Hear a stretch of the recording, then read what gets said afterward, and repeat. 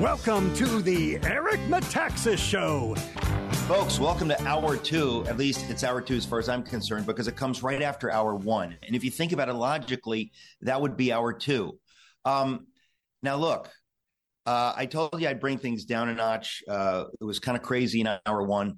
So we just wanted to talk to our calm, Irenic friend, John Zmirak. John, welcome.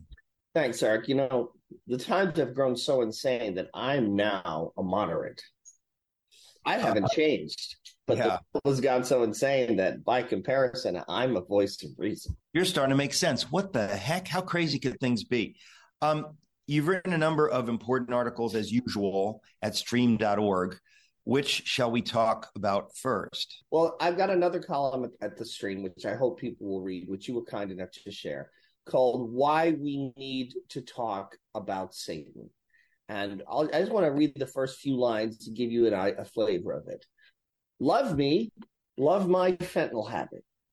If you're really a Christian, you'll accept and embrace my lifestyle, which includes playing Russian roulette.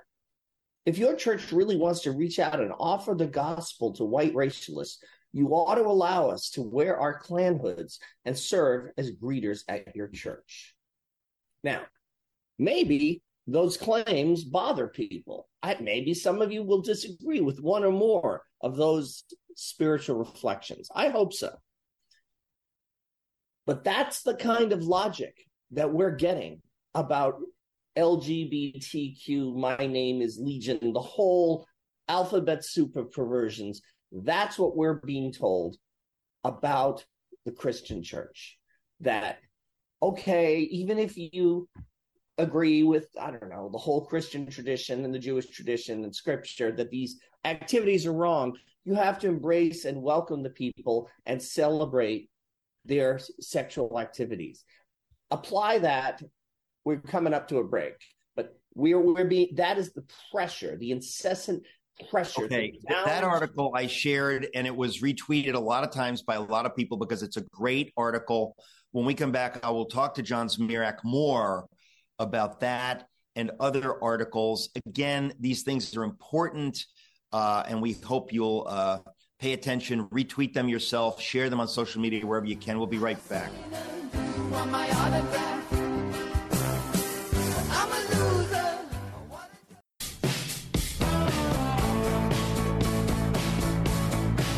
Ladies and gentlemen, I return with John Zmirak. John, look, your article, all of your articles at stream.org are important, but the one you wrote about, what's the title exactly? I'm sorry. Why we need to talk about Satan. We need to talk about Satan. Very powerful article, and you are you're making the case. First of all, you're making the case. This goes way back. This goes back to when we were in college, you and I, in the 80s, when people said, I'm gay and that's who I am, and you have to accept me for who I am. And you and I would say, wait a second, that's not who you are. That you're defining it that way. You're forcing me to accept something which is actually, it's sinful behavior according to my faith. But you're telling me, no, I can't divorce the behavior from the person. You and I are saying that's not biblical. And in your article, that's a big part of what you're talking about. Right. I'm saying that we are salmon swimming upstream against an overwhelming current. That current is the world, the flesh, and the devil. That current is Caesar, Mammon, and Sodom. That current is the enemy. And what ultimately drives it is hell, and is the enemy, is Satan. Churches that start hanging out the rainbow flag as if they were painting blood over the doorposts at Passover so that the plague leaves them alone. Churches that embrace sexual perversion and perversity and transgenderism, they are doing exactly what churches did when they accepted segregation in the Klan in the 1950s, exactly what they did when they accepted slavery in the 1850s, and when they accepted the Nazi Party in the 1930s in Germany, as in your book, Letter to the American Church. John, I just want to say in my book, Letter to the American Church, there is a place where I say just what you said. And in a lot of my speeches, my talks and sermons on Letter to the American Church, I make this case exactly that we always act as though, oh, back then they got it wrong. Why did the German churches hang out the Nazi flag when we now know that the Nazis are evil? Well, they didn't know it early on. They were confused. They were told, shut up and hang out the swastika or you're anti-German. And they said, okay, we'll just do that. And people like Bonhoeffer said, no, this is wrong. Be careful. Don't do that. But a lot of people were just unwilling to be divisive and political. And so they just went with the flow. And that's exactly on the slavery issue. The same thing has happened over and over. And right now we are dealing with that now. And I actually say it in my book, churches that are hanging out the rainbow flag or the BLM flag, what message are you sending? Is it possible you're getting this wrong? You and I would say emphatically they're getting it wrong. But I want to say also gently, you need to think about it, folks. Taking the easy path. John keeps talking about salmon swimming upstream. You're not swimming upstream. You're a dead fish downstream. You're a dead fish floating to the sea. The message that the rainbow flag sends when you hang it outside a church, it's very clear and it's very biblical. It's we have no king but Caesar. That's it. That's in the Bible, right? Yeah, if you set him free, you are no friend to Caesar. Also in the Bible. What is truth? Also in the Bible. There's a lot of biblical support for liberal Christianity, but it's all in the mouth of the enemies of God and of Satan himself. That's the only downside. Well, you know what, John? There's a church on the Upper East Side, a huge, beautiful Catholic church. I say this because you're Catholic and because I was more shocked to see this. You see this, Unitarian churches, Methodist churches, whatever, Lutheran churches, they've all gone liberal. You see this kind of thing. But a Catholic church on, I guess it's Park, and I think it's 82nd or 83rd. That's St. Ignatius Loyola. It's a Jesuit church, not that church has it has kind of like a revolving banner because they're a wealthy church, Park Avenue Church. It's got a revolving banner. One of the banners is a rainbow thing, and it says something about we include all or we welcome all or something. And I thought, look at how diabolical and confusing this is. They're saying we welcome all. Every church welcomes all. The murderer, the prostitute, you're welcome to come here and to be cleansed, to be forgiven for your sins. But of course, when it's a rainbow, they're basically giving a mixed message, at best, a mixed message that is confusing to people who do not suffer from same-sex attraction, who are trying to figure this out in the culture. And lots of churches, including now leading Catholic churches, are sending this mixed message. I think it's a clear message. It's like the swastika outside the church in Germany. It's like joining the patriotic church in China that's controlled by the Communist Party. It says, whatever the rich and powerful in society are for, we will go along with that because we want to have comfortable, easy lives. So we would have been segregationists in the 50s. We would have been pro-slavery in the 1850s. Whatever Caesar says, whenever Caesar says jump, we will boldly respond, how high, sir? And again, all this was motivated by this seemingly well-meaning Christian lady making the argument that the church should welcome drag queens to the point of letting them dress in drag and be greeters and lectors in church. And if you don't do that, greeters, wait a minute. This is an evangelical Christian advocating. Yeah, I mean, it's one thing. Look, if somebody comes into a church, if a man dressed as a woman comes into church, I wouldn't chase them out. Right. Because I don't want to humiliate them. I don't want to cause a scene.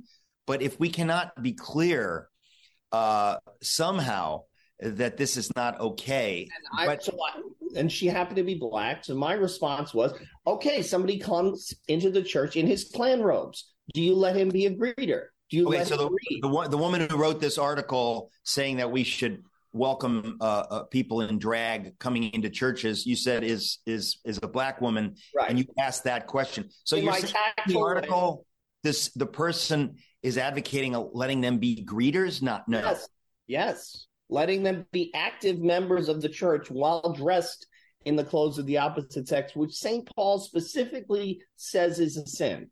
And my answer to that is, why not let someone dress up in Klan robes or a Nazi uniform? And here, I need to do this analysis. And at this point, people will say, that's ridiculous. That's not the same thing. To which the proper response is, no, it's an analogy. If it were the same thing, it would be an equation. And I'm glad we're working through our rhetorical tropes today. No, it's a comparison, it's an analogy, and it works perfectly because you are just jumping when Caesar says to jump. So whatever Caesar says, and 10 years ago, it wasn't transgenderism, but NPR and Bruce Jenner and Vanity Fair decided transgenderism is the next hoop you have to jump through. What'll be the next one? Probably pedophilia, or maybe it'll be something else. Maybe it'll be, you just have to step on a crucifix. That's all we ask. You just have to step on the crucifix the way the Japanese made Christians do, or be martyred. What is behind this? And in my column at stream.org, why we need to talk about Satan, I say, we have to talk about the principalities and powers, the malevolent, timeless spirits who are behind all this. We need to talk about Satan and spiritual warfare for two reasons. What we're facing is so overwhelming that it's tempting to give into it just to make your life bearable. It's tempting to soft pedal the evil of the pansexual movement, the way it was tempting to soft pedal the evil of the Nazis when you were trying to get along in Germany in the 30s. It's tempting to do that. And one way you can soft pedal it and still sound like a Christian is to say, hate the sin, love the sinner. But that's not what you're doing. By embracing the person's sin, by letting the person sin in the church, by letting him come with his same-sex partner and go to communion together, by letting him dress in drag, you are embracing his sin. You are affirming his sin.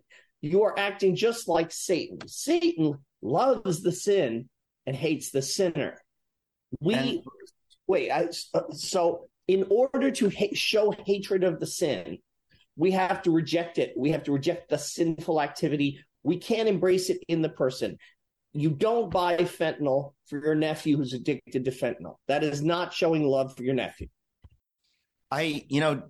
John, we have to talk more about this because the temptation is so strong among Christians who they go wobbly and they think they're doing it for a good Christian reason. We're here, folks, to help you understand that is not the case. Please try to hear what we're saying. We'll be right back.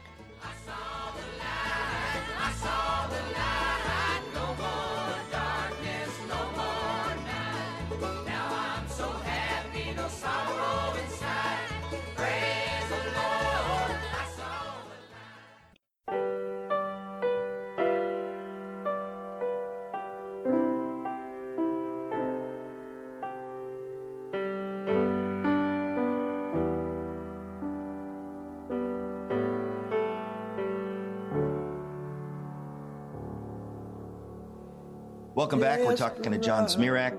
John, you're making a point that in some ways is very simple, and yet every generation has to face this afresh, every culture. It's so easy for us. And again, I try to make this clear in my book, Letter to the American Church. Every culture seems to think we're new and we're different, and we don't make the stupid mistakes that those fools in the past made, acting as though slavery or the slave trade, that's not a gospel related issue. We're just going to stick to our gospel. Well, we look back at them and we properly are horrified that they missed it. They got it wrong. And millions of people suffered horrors because of Christians getting it wrong. Today, again, many good Christians are getting this wrong. And we want to help them to understand this is not just our opinion. We're not trying to be mean. We're trying to help you understand the biblical view of evil, the biblical view of sin. That's what John has done in this article at stream.org. It is very important. In the past, abolitionist Christians would show photographs of the backs of slaves, from the scars from the whip marks.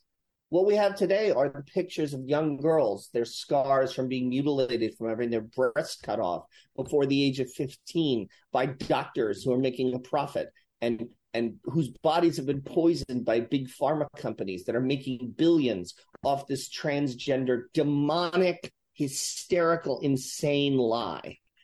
So Satan loves the sin and hates the sinner. When he gets us to affirm the sin, to equate the sinner with his sin. Oh, God, if I don't love his fentanyl habit, I don't love my nephew. If I don't love his Klanhood, I don't love my brother. My brother is in the Klan. If I don't let him wear his Klanhood at my child's first Holy Communion, I'm not affirming him. I'm not being a real Christian. That's what it is. And just because you're affirming a sin that happens to be popular with Harvard and NPR and the National Endowment for the Humanities, I mean, how likely is it, do you think, that Mammon, that the secular world just happens to be right about everything now? It was wrong about everything in 1930. It was wrong about everything in 1850, but it's correct right now.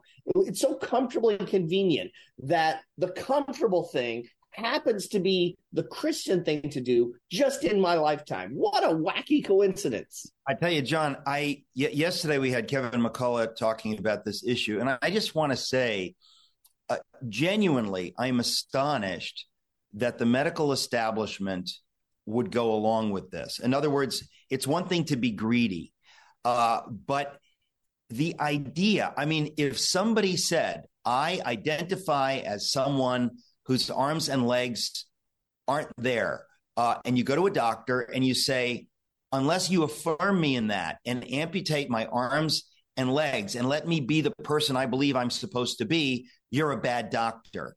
And the doctor says, well, I can make a lot of money off of this. Sure, why not? Everybody knows that doctor should be put in jail, at least. When 30 years ago, they revised the Hippocratic Oath to take out its prohibition of abortion, and they wrote a new Hippocratic Oath, a guy named Dr. Louis Lasagna wrote a much tastier, carb-full Hippocratic Oath that doesn't ban abortion. When medical schools did that, they were telling you they'll do anything. Well, I mean, some part of me can understand that. In other words, part of me can understand, even though I disagree with it. But what we're talking about now, it's a level of malevolence and greed. I mean, the greed is astonishing. Do we really believe? I mean, I want to understand how it is within just a few years, we and the medical establishment can utterly revise their view of effectively everything, of the human person, of the human body, to countenance this, and then not just to countenance it, but to go along with it and to pump kids full of drugs, to do horrible surgeries to children. It seems like something out of a novel that would never, ever actually happen. Right. And I call it the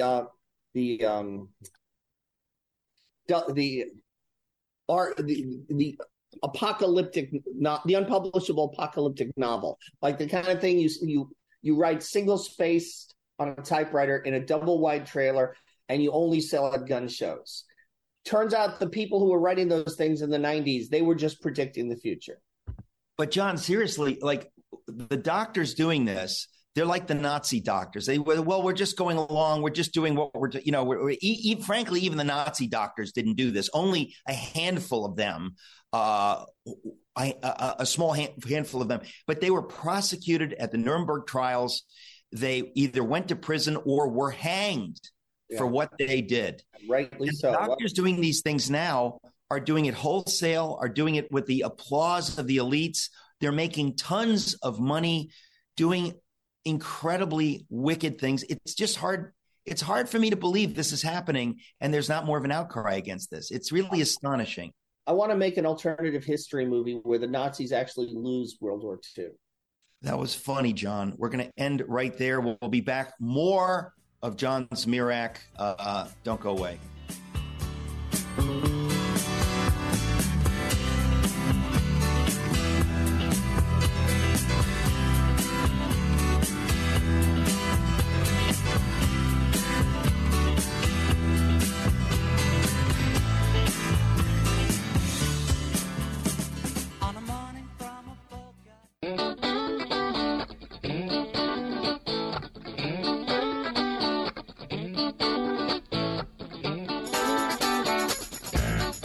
Talking to John Zmirak. John, let's switch to something more cheerful, you know, for the audience. Maybe we could talk about ethnic cleansing. Yeah, this is another of these irenic, heart uplifting guidepost kind of articles that I write at stream.org. This one's called, "Is Your Progressive Neighbor Waiting to Ethnically Cleanse You and Your Family?" So roll it around in your head. If I have an idea for an icebreaker, if you need to get to know your neighbor, especially if you know they're kind of left wing, you know, they've got a rainbow flag or they have that sign in the front yard. "In this house, we believe we are superior to you and that you rednecks should stay off our lawn." You know, those horrible signs that people have. Don't break their window, tempting though that is. Go there, ring the doorbell and talk to them. Or if you run a company and someone's applying for a job, you should ask them questions like this. "I'm just kind of wondering, 5 years down the road, do you see your family and mine living side by side in the same nation state, under the same kind of laws and with the same equal rights and liberties? Or this is an alternative, this could be true, are you planning on people like me and my family being driven out by angry mobs or imprisoned for thought crimes or impoverished and intimidated into fleeing to some other region or a foreign country? I'm just kind of curious what your long-term intentions are towards me.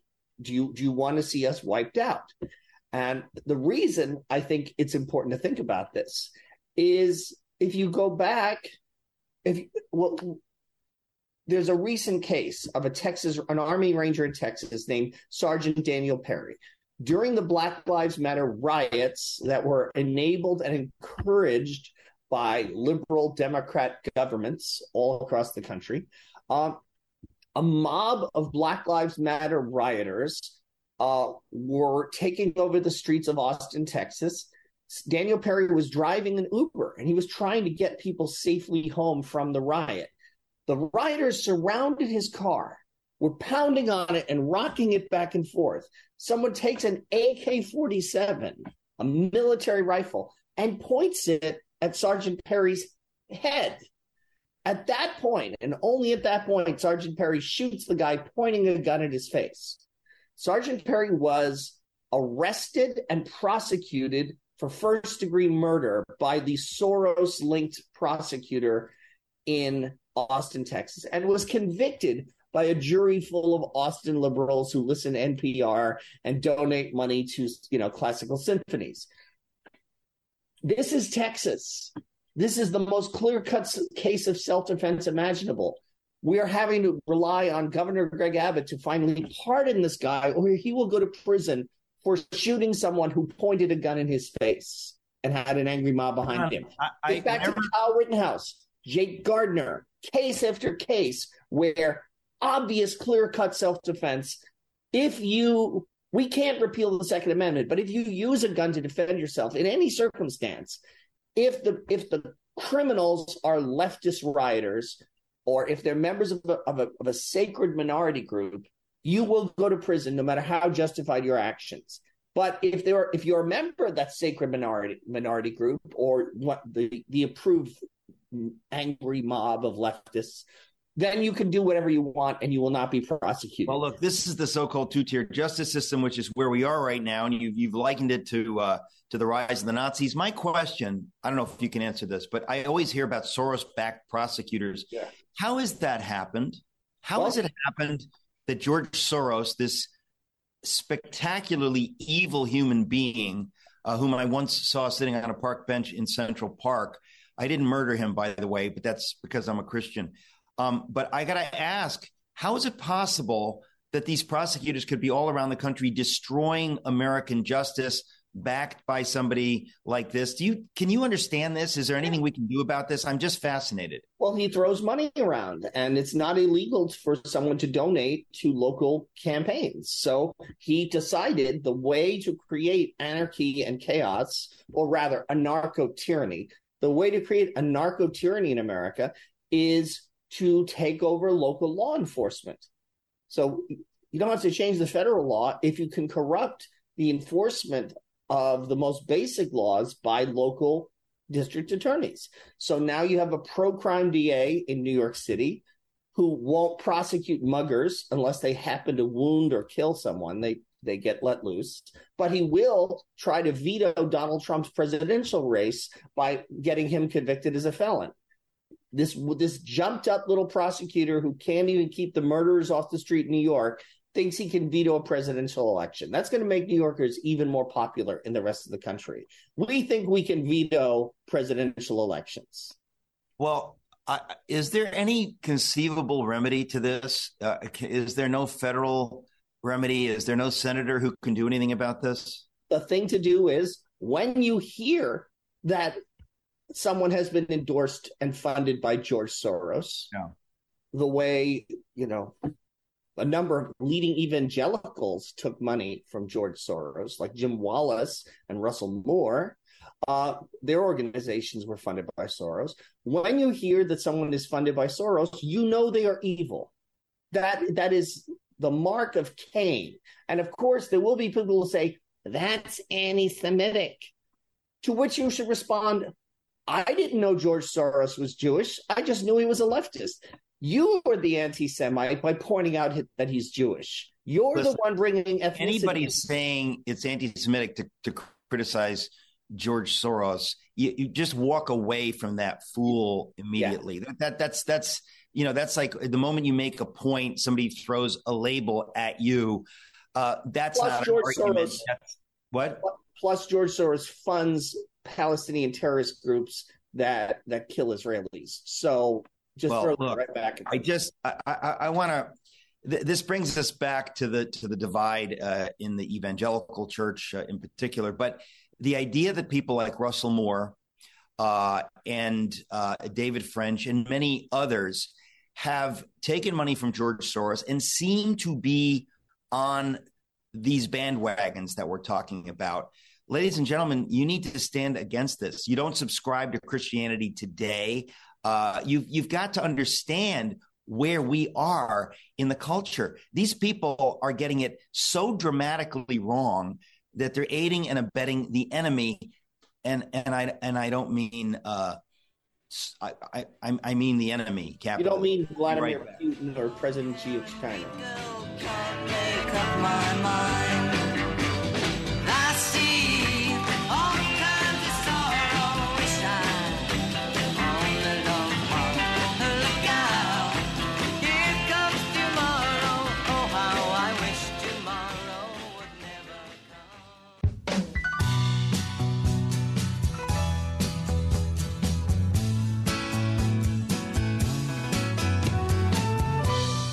come. Okay, talking to John Zmirak. John, what else? This is tough stuff. Yeah. Well, we were talking about anarcho-tyranny. Anarcho-tyranny is important. It's anarchy for me and tyranny for thee. When the Democrats said that riots burning down cities were mostly peaceful and shouldn't be prosecuted, but that little old ladies taking selfies at the Capitol on January 6th were insurrectionists who need to be in solitary confinement and rot in prison, that's a narco-tyranny. And it is literally how the Nazis took over Germany. And I want to give people the details in case they forgot or in case they never heard this. Hitler came to power because the German establishment realized they couldn't control his followers, and that about a third of the country backed Hitler, and about a fourth of it was communist, and the Nazis had street thugs in control of most of the major cities. Now, how did that happen? Well, they formed the Brown Shirts, a paramilitary group that was bigger than the German army. The German army under the Treaty of Versailles was restricted to be tiny, tiny, tiny. And it was actually too small to fight the Nazis. If there'd been a civil war, the Nazis might have won. That's one problem. But here's how the Nazis got so big. They would dress up in their brown shirt uniforms and they would go down. They would be like Black Lives Matter or Antifa, and they would go beat up their political opponents, stop them from speaking on campus, stop them from making speeches, get in fistfights, crack people's heads. The police would dutifully come and break it up and arrest everyone. And the judges who sympathized with the Nazis would simply throw out the charges against the Nazis, but prosecute the Jews or socialists or Catholics who have been defending themselves. Exactly what the Democrats are doing now. You do that enough. But they did not have Soros-appointed judges in Nazi Germany. How was it that the judges were all on board? Was it simply fear of the Nazis? What was No. It was hatred of communists, hatred of communism, and a feeling that these Nazis, their heart was in the right place. They were trying in their zeal. They were maybe overzealous, but their heart was in the right place. It was exactly like the indulgence the Democrats have for Antifa and Black Lives Matter. They may be too zealous, but our heart's in the right place. So we're not going to punish them. This was a mostly peaceful demonstration. It was an exact parallel. These judges let the Nazis walk the same way Democrat politicians let BLM and Antifa take over campuses. It was the exact same thing. What happened to Riley Gaines, a real woman athlete who spoke out against transgender men taking over sports, and she was besieged and mobbed and trapped and held hostage for hours at a campus when Charlie Kirk tried to have her speak there. The university has thanked the protesters. They have thanked the rioters. And they have said, we need to heal from the trauma of this woman even trying to speak at our university. Exactly like the Nazis, affirming the thugs, fighting against free speech. Don't call the Democrats communists. They don't care. Call them Nazis, because that's the playbook they're following. I want to end on a positive note, and I want to simply say this, ladies and gentlemen. John and I advocate fighting back. I'm not talking about with fists, but the point is, if you don't do what you can do, when you hear this litany of horrors down the line and you do nothing, or you say it's not worth doing anything, we've already lost, you are part of the problem. You are serving the devil. I want to exhort everyone. You need to take these things seriously, whatever it is that you're called to do. There are a million things you can do. You need to do those things, do them with joy and with hope, and let God do the rest. But do not allow these things to happen without fighting back, without speaking the truth when you get the opportunity. We're out of time. John Zmirak, thanks for being my guest. God bless you. Thank you. You too.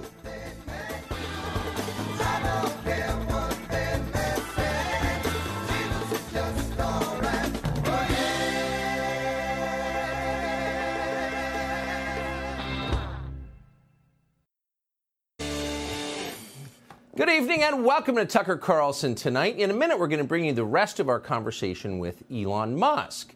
We showed you some last night. Tonight, his views on the state of the American economy. That's a topic that many Americans are concerned about, and you can see why.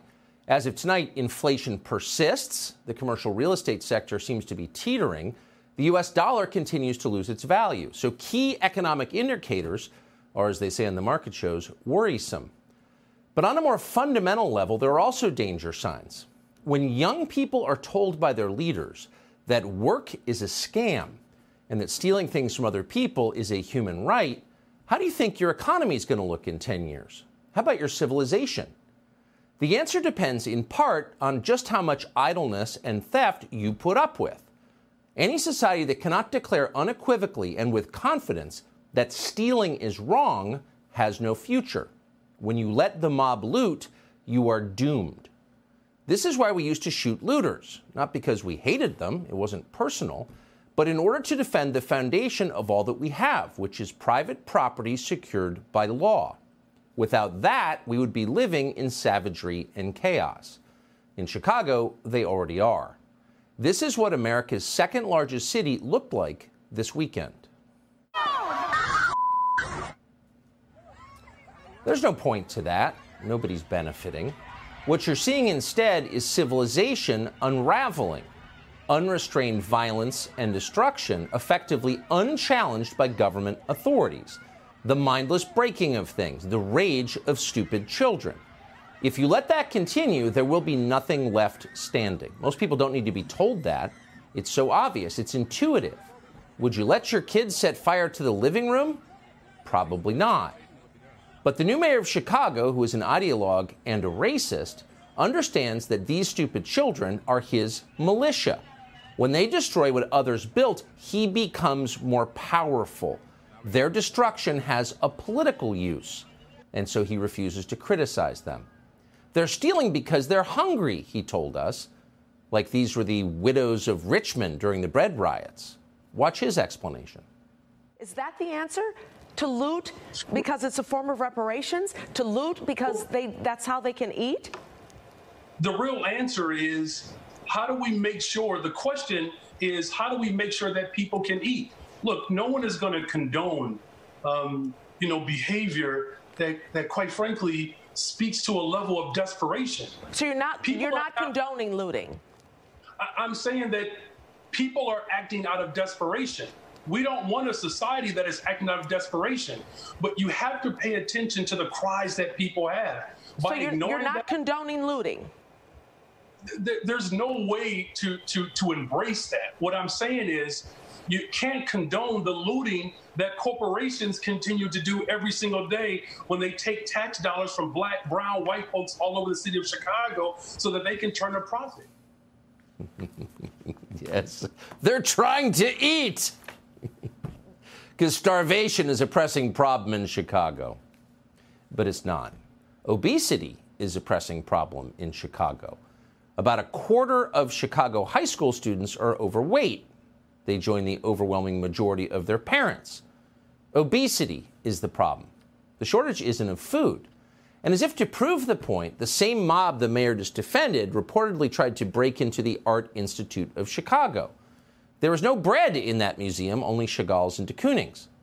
So these are not people who are trying to feed themselves. These are people who are trying to destroy civilization, destroy a museum, a symbol of our evolution. We shouldn't lie about this.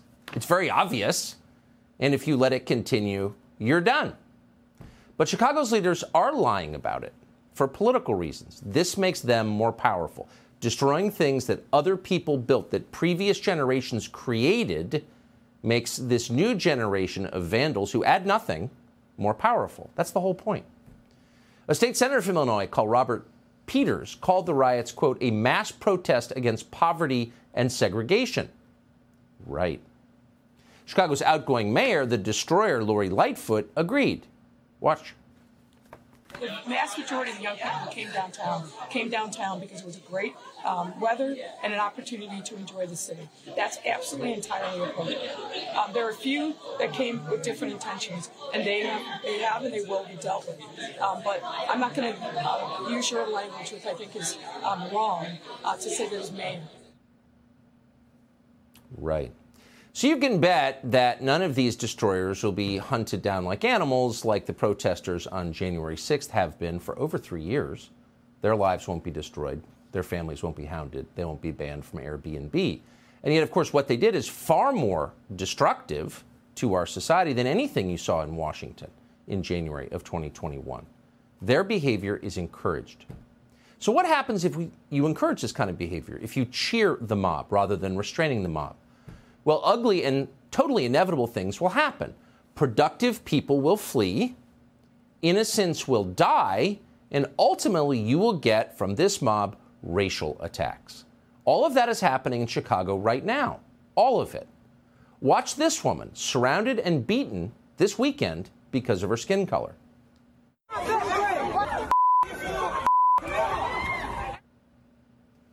So that footage was shared widely on social media. We didn't have to hunt it down. It came with the caption, you may have seen it, "Yay, we get active." So this was racist mob violence. And we should not be surprised by that. This is what mobs do. The hive mind takes over, the lowest instincts take over, and people who are different get hurt, often killed.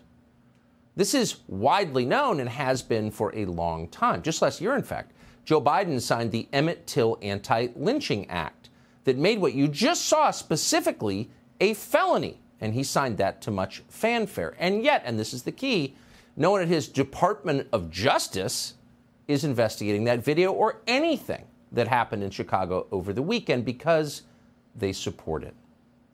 Democrats approve of racial violence. They are stoking it everywhere. No, it's not your imagination. They want race hate and violence. Today, Joe Biden released a statement about a young man called Ralph Yarl, a teenager, a black teenager who was shot after showing up to an elderly man's house in Kansas City. We don't know the details of this. There is much we don't know. And of course, we feel for anyone who was shot, including this teenager. But the White House didn't pause for a moment before drawing conclusions from this sad encounter and using those conclusions to further divide the country on the basis of race. The president said, and we're quoting, "No parent should have to worry that their kid will be shot after ringing the wrong doorbell." Well, that's demonstrably true. But of course, the president is saying this in order to further divide the country along racial lines and to tell a story that is, in fact, not supported by the facts, which is that black teenagers are murdered by elderly white people just for showing up on their doorsteps. Ralph Yarl, thank heaven, did not die from his injuries. He was just released from the hospital. But these kinds of mistakes do happen, and they're always sad, assuming this was a mistake. Again, we don't know all the details. This same weekend, a 20-year-old woman called Caitlin Gillis was shot and killed after her friend turned into the wrong driveway in upstate New York. A man shot her dead in the passenger seat. But there was no statement from Joe Biden and Kamala Harris about this, of course, because Caitlin Gillis was white, and therefore her death could not be used to further incite racial conflict that benefits the Democratic Party. Now, if you think that we're not giving our leaders enough credit, if you're wondering, could they really be that cynical and destructive? Unfortunately, they not only could be, but they are. And the effects, of course, are destructive, always and everywhere. Over the weekend in Compton, California, needless to say a Democratic Party stronghold, it's not hard to imagine a future in which there are no more gas stations. Because in California, mobs apparently can just walk into a store, including a gas station, and destroy the place, smash the windows, and take what they want. We know that because it happened on Sunday in Compton. Now, this mob was not starving. No, they didn't steal food. They stole beer, condoms, and cigarettes. Oh, it looks third world, you hear people say. But that's not accurate. Very few third world countries would put up with that for a minute. El Salvador is far safer than Los Angeles. In Los Angeles, criminals control the stores and the streets because there aren't enough police to respond. And of course, they know that perfectly well. And that's why the people who looted that store then did burnouts in the street while the store was being looted. Watch this. That's a public street. That's not a parking lot in a rural area. That's Los Angeles. You can't live in a country like that. No normal person can live in a chaotic, dangerous country like that. And so the normal, productive people will leave. They absolutely will leave. And not just Los Angeles, not just Chicago, all over the country in the cities controlled by the Democratic Party. In New York, a man with 11 prior arrests just bludgeoned a female police officer with a bottle in the middle of the day. You're seeing the attack on your screen right now. And the sad news is, a lot of these attacks, and you see them online if you pay attention, are racial. And that's the last thing you want. You definitely don't want people hurting each other because they're of different races, not in a country like this. Not in any country, but especially not here. This is not what we were promised, and yet it's what we're getting. As if to underscore that point, the rioting this weekend in Chicago began in a place called Millennium Park. If that sounds familiar and you're not from the city, that's because Millennium Park, Grant Park is part of it, is the same place where Barack Obama gave his famous 2008 victory speech in which he promised a better future. Listen. It's been a long time coming, but tonight, because of what we did on this day, in this election, at this defining moment, change has come to America. Change has come to America. Barack Obama was more prophetic than we knew. That was just 15 years ago. But today we're seeing the change that Barack Obama brought to America. This is what it looks like. Subscribe to the Fox News YouTube channel to catch our nightly opens, stories that are changing the world and changing your life. From Tucker Carlson Tonight.